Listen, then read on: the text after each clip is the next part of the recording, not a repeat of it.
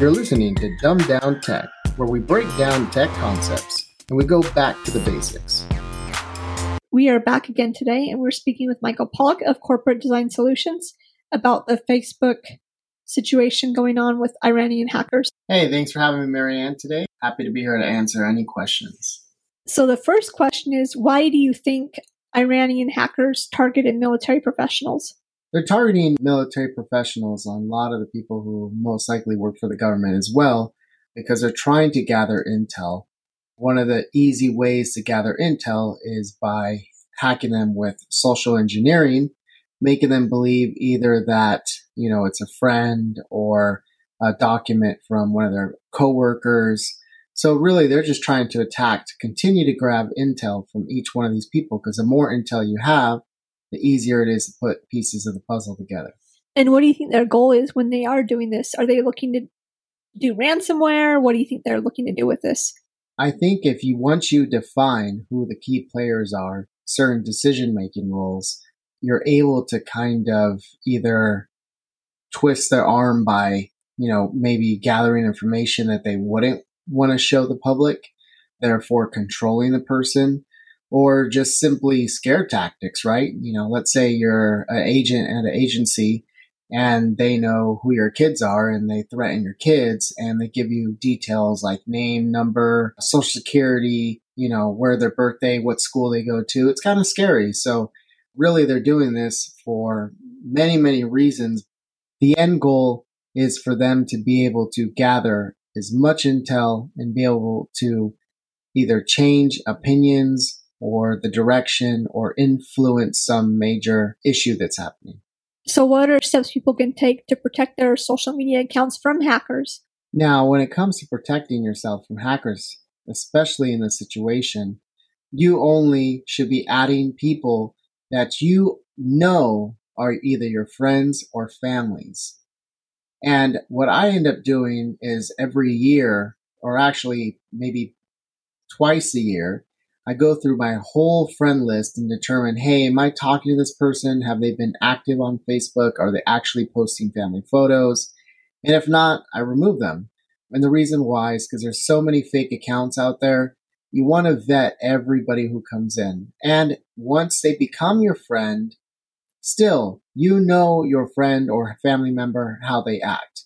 If a family member sends you an Excel file for you to review something for your business, doesn't make sense. So it's always okay to respond or call that person that you think sent you that Excel file and ask them if they really did. It's just one extra step in your day, but it'll save you from your information getting stolen. So now a lot of people use Facebook and other social media sites for networking, and they may not always know the person who they are sending a request to connect with.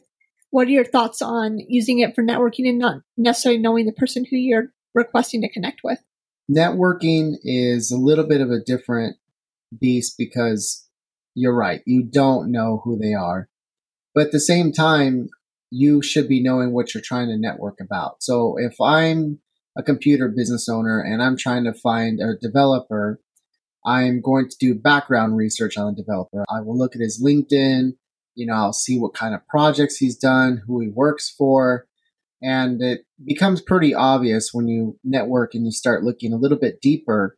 You'll see that the companies that they work for, maybe you've never heard of, or maybe they're asking you for information like your credit card or business license without any, introduction to who they are or what they do.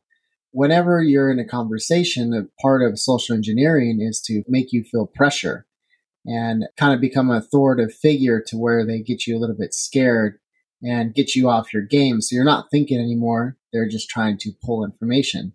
So when it comes to networking, just dig a little deeper. Take the time to find out about that person before you open a document or do anything with them. Now, if they do send you a document, you can always scan the file with your email antivirus or filters and do a quick scan with your antivirus to make sure that there's nothing in there. But you better know why they're sending it to you, not just that they're trying to send you a document for no reason. So now what is the risk of a person having their personal cell phone number or their home address or their personal email address on their social media account?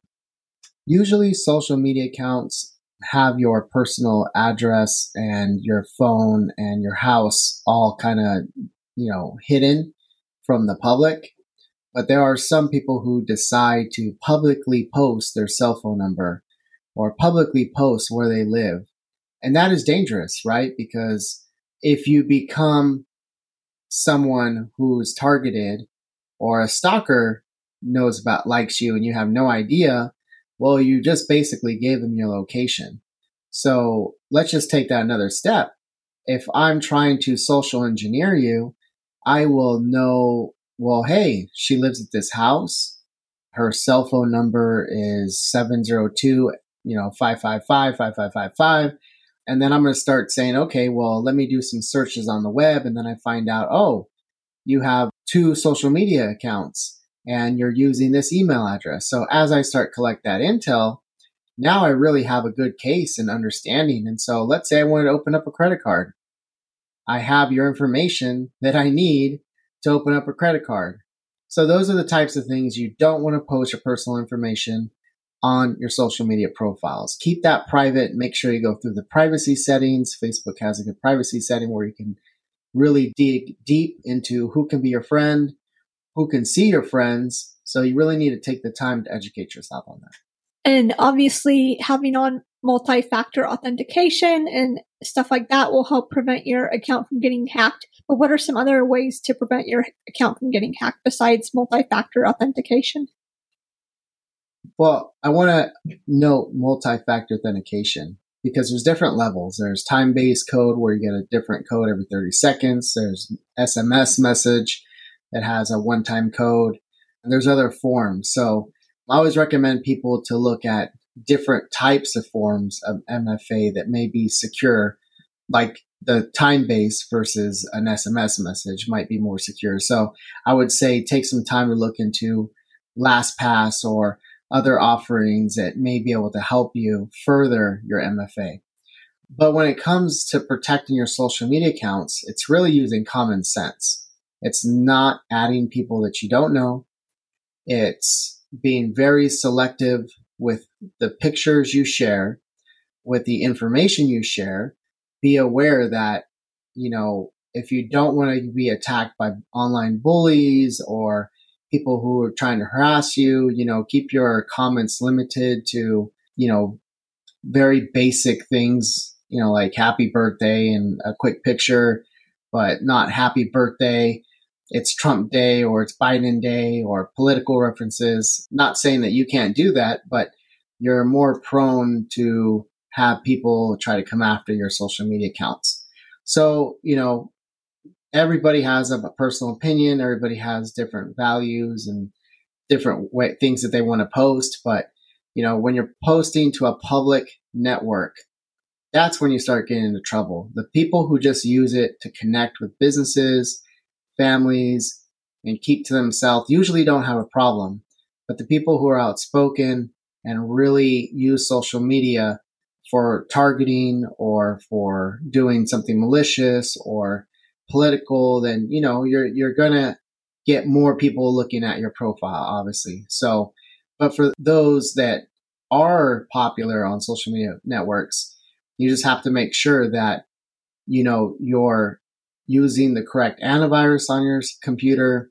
You're reviewing your computer with maintenance, making sure the security updates are placed. Maybe you have an IT guy like me who monitors your security and looks at, your social media profiles to make sure that there's not some people trying to log in that shouldn't be trying to log in, and just having a little bit more visibility. But for the most part, if you keep to MFA, don't post dumb content, you're going to be okay. Thank you again for coming on. And if there's anything else you'd like to add today. Thank you, Marianne, for having me. Really appreciate it. Thanks, everybody. We have enjoyed you listening today, and we'll be back again next week. Today's Dumbed Down Tech was sponsored by Corporate Design Solutions. To learn more, please visit their website at corpdesignsolutions.com or feel free to give them a call at 702-350-1000.